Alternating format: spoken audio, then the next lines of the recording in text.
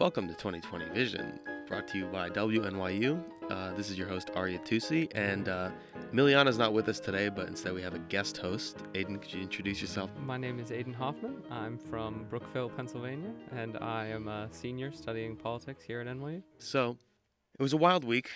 So, as usual, we're going to start with the headlines from this week. So, Elijah Cummings, the former head of House Oversight and Reform Committee leading the impeachment probe, has passed away this week. Pour one out for him, I guess. It would take us way more than an episode to talk about everything he's done, but you can find it on Wikipedia. Hillary Clinton made a statement about Tulsi Gabbard and Jill Stein, basically saying that they were Russian assets meant to destabilize the Democratic Party, and So I haven't seen an astronomical amount about this. I did wake up this morning and see hashtag I am Tulsi trending on Twitter and a bunch of people coming to her defense. But I think that this whole Russian asset claim is definitely one that is destabilizing to a lot of Democratic candidates. Obviously, there's a negative history about Russians in elections, particularly the most recent one. And so I think it's definitely going to be something that she's going to have to move past if she wants to have a chance or any real chance at this election. you think it's going to stick to Tulsi? I do think that she's definitely going to have difficulty moving past it, yeah. Oh yeah. I mean, I was thinking more of the angle of I think it's a problem that a former Democratic candidate. I mean, so Clinton, has a lot of sway in the party. She's been a member. She's been a prominent member for a very long time. That a prominent member of the Democratic Party can go on a podcast, basically make an unfounded accusation towards another candidate, and everyone seems to be fine with it. And the fact that you think it's going to stick to her, I think it's going to stick to her too. The fact that it's going to stick, I think, means that people think there's some validity to it. Yeah, because she has been vocally supportive of Syria and Russia in the past. Yeah, I'm not making the claim that the accusation has validity. All I'm saying is I do think, like you said, that the weight that Hillary Clinton has within the Democratic Party is certainly strong enough that claims made by upper echelon Democrats such as herself are definitely going to be damaging to the campaigns of individuals, Especially targets, someone yeah. who's more of an outsider candidate like Yes. Gabbard. Moving on. After the debate on Tuesday, despite Bernie's shaky performance during it, he got some significant support, especially for the more progressive side of the Democratic Party. Representatives Ilhan Omar, Alexandria Ocasio-Cortez, and Rashida Tlaib all publicly endorsed him for president. I wouldn't say that this is especially surprising. Their similarities to him on a policy standpoint, definitely their endorsement of him makes sense. It's only a matter of time, but I think it's quite early in the primary for members of Congress. As far as I'm aware, no other member of Congress has endorsed any candidate so far. I'm not aware of any. They would be the first ones. So speaking of endorsements, Joe Biden landed 51 endorsements from Massachusetts politicians, which is Elizabeth Warren's home state. I think that's significant. According to the Boston Herald, there were state senators, state representatives, city councilors, and school committee members, which are obviously they're more significant in the state of Massachusetts than they are nationally. But why do you think they went for Biden instead of Warren?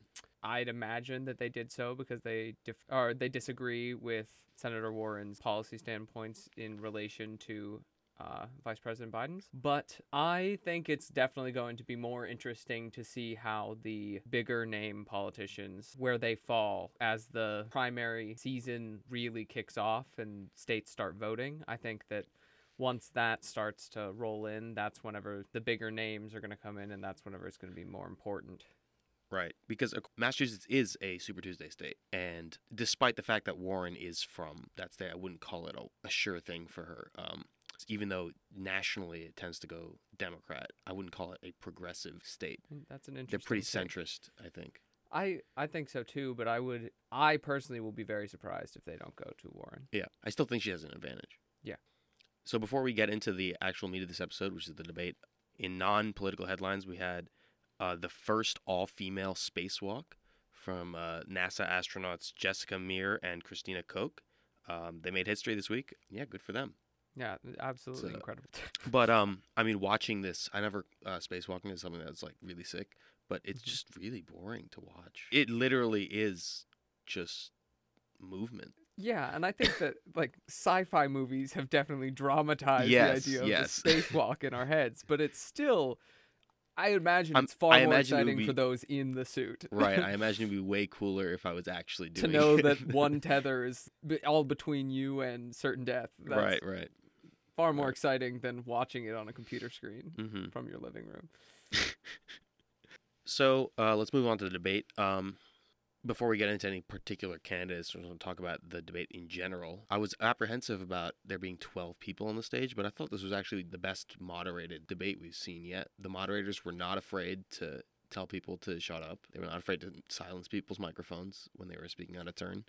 And I thought it was very well managed overall. I would agree with that assessment. I definitely noticed the lack of disorganization that was present in some of the other debates. The whole debate wasn't people screaming at each other and talking over each other and talking over time. And while I did see, especially on Twitter, a bunch of people that were up in arms about the time distributions, about who was getting questions and who was talking. I didn't find it astronomically disproportionate to polling. So I do think that it was well run. One of the issues I did have with the debate was the distribution of time for questions. They spent an inordinate amount of time talking about tax policy, and none of this tax policy is going to get passed because it's going to go through Congress. None of it's going to happen.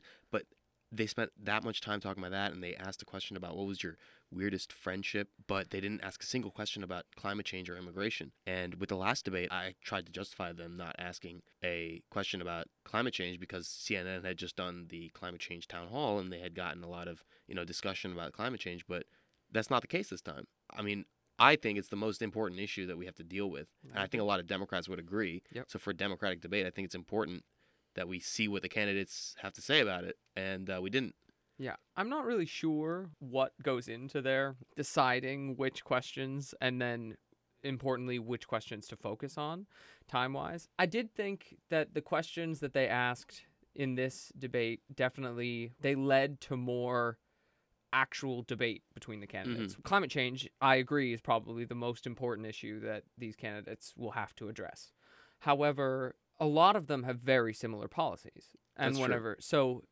I noticed in this debate there tended to be a lot more disagreement in how candidates were responding. That might be in part due to how more moderate candidates like Mayor Buttigieg and Senator Klobuchar were going on the offensive in relation to how they have been acting previously. But I did notice the divide between differences in policy standpoints was more prevalent in this debate than it was in previous ones. I think that's a good point because we did have a lot of back and forth going on and some really just brutal attacks from certain candidates. For example, when Elizabeth Warren was going after Senator Harris's donors, she was just shook because it was an excellent point. Her donors are problematic.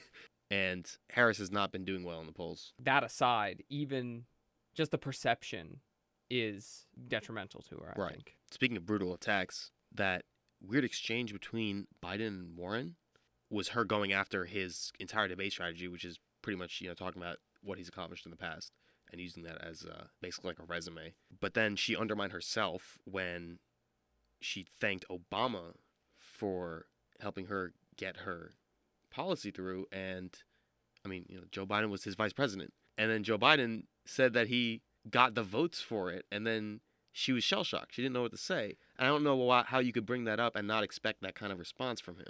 I don't know that necessarily undermined her performance. I think that She definitely looked like she was undermined. She looked. Like she looked like she was surprised that he brought that up. I think the first couple seconds after his response, whenever he said, "I got you votes for that bill," I think you could see in that moment more clearly a candidate thinking carefully about the response than you have seen in the entire primary season. Because that response sounded like it took 20 minutes. Yeah, it did. But it also was very well. I think that she responded in about as well of a way as she could. I think it was a very politician answer. Yes.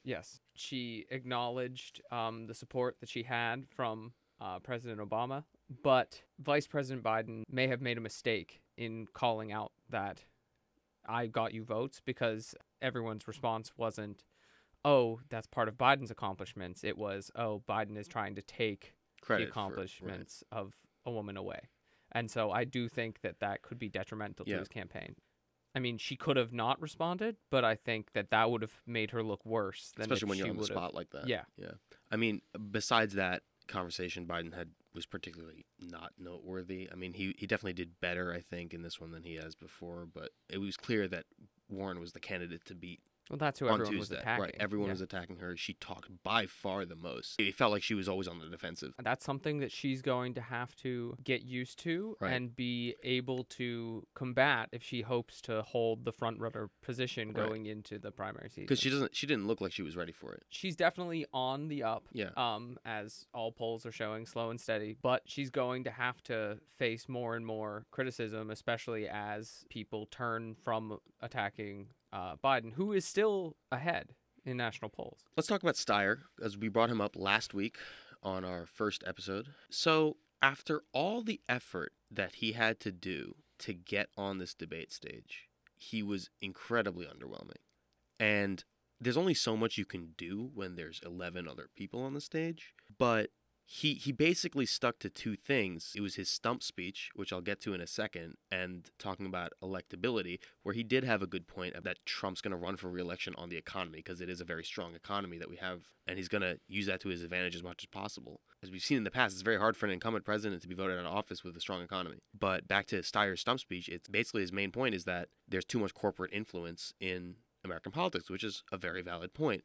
But he's a corporate billionaire. Yeah.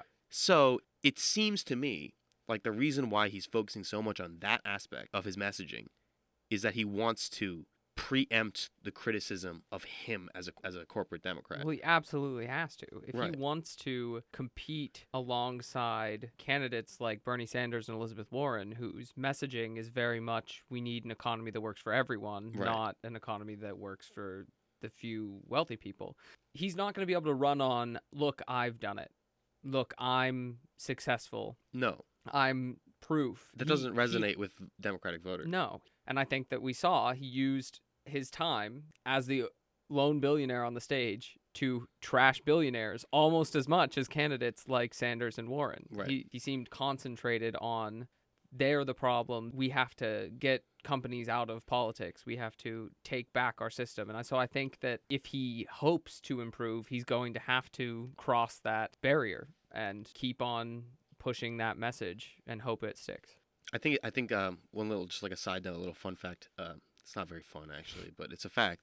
If you combine the net worth of all 12 candidates on the stage, including Steyer, it would not add up to Trump's net worth. Trump still has more money than all of them combined. I'm not talking about like campaign. I'm talking about personal wealth. We're gonna wrap with polls as we do normally. As we mentioned last week, we're going to be using the Real Clear Politics average. This is where we stand as of Saturday, the 19th. Joe Biden, 29.2%. A almost 6-point jump after the debate. This is very surprising. I thought he did okay at the debate. Not amazing, but I think because what we saw last week, he dipped a lot because of the whole Hunter Biden and Ukraine stuff. And people are forgetting about that now because the news cycle moves so fast. Mm-hmm. Warren sitting at 23.4%. She took a decent little hit after the debate. Sanders at 15.2%, pretty much staying the same. And then, that huge gap. Buttigieg at 5.8%, Harris at 5.4%, O'Rourke at 2.6%, Yang at 2.2%, Klobuchar at 2%, Booker at 1.6%, 1.6% for Steyer as well, Gabbard at 1.2%. O'Rourke and Yang and Booker, they got to look out because the next debate, the polling threshold is 5%, not 2%. Same with Steyer. I mean, Steyer got onto the debate stage, but he did it through a massive ad campaign push. He spent so much He money. spent more money than any other candidate, and he just barely made it. According to the LA Times, Tom Steyer spent $47 million in a little less than 3 months, which is vastly more than any other candidate. Tom Steyer spoke the least in the debate at a little over 1,300 words, and that means he spent, wow. $36,000 per word. Wow. I know I said it about Yang before, but what a loser. Oh my God. Unfortunately, that's all the time we have today. You've been listening to 2020 Vision. Tune in next week, and stay tuned right now if you're listening to the .org stream for Line to Line to hear two dudes talk about hockey and football. For WNYU, this has been Arya Tusi, and I'm Aiden Hoffman. thank you so much for joining me this week. Thank you for having me.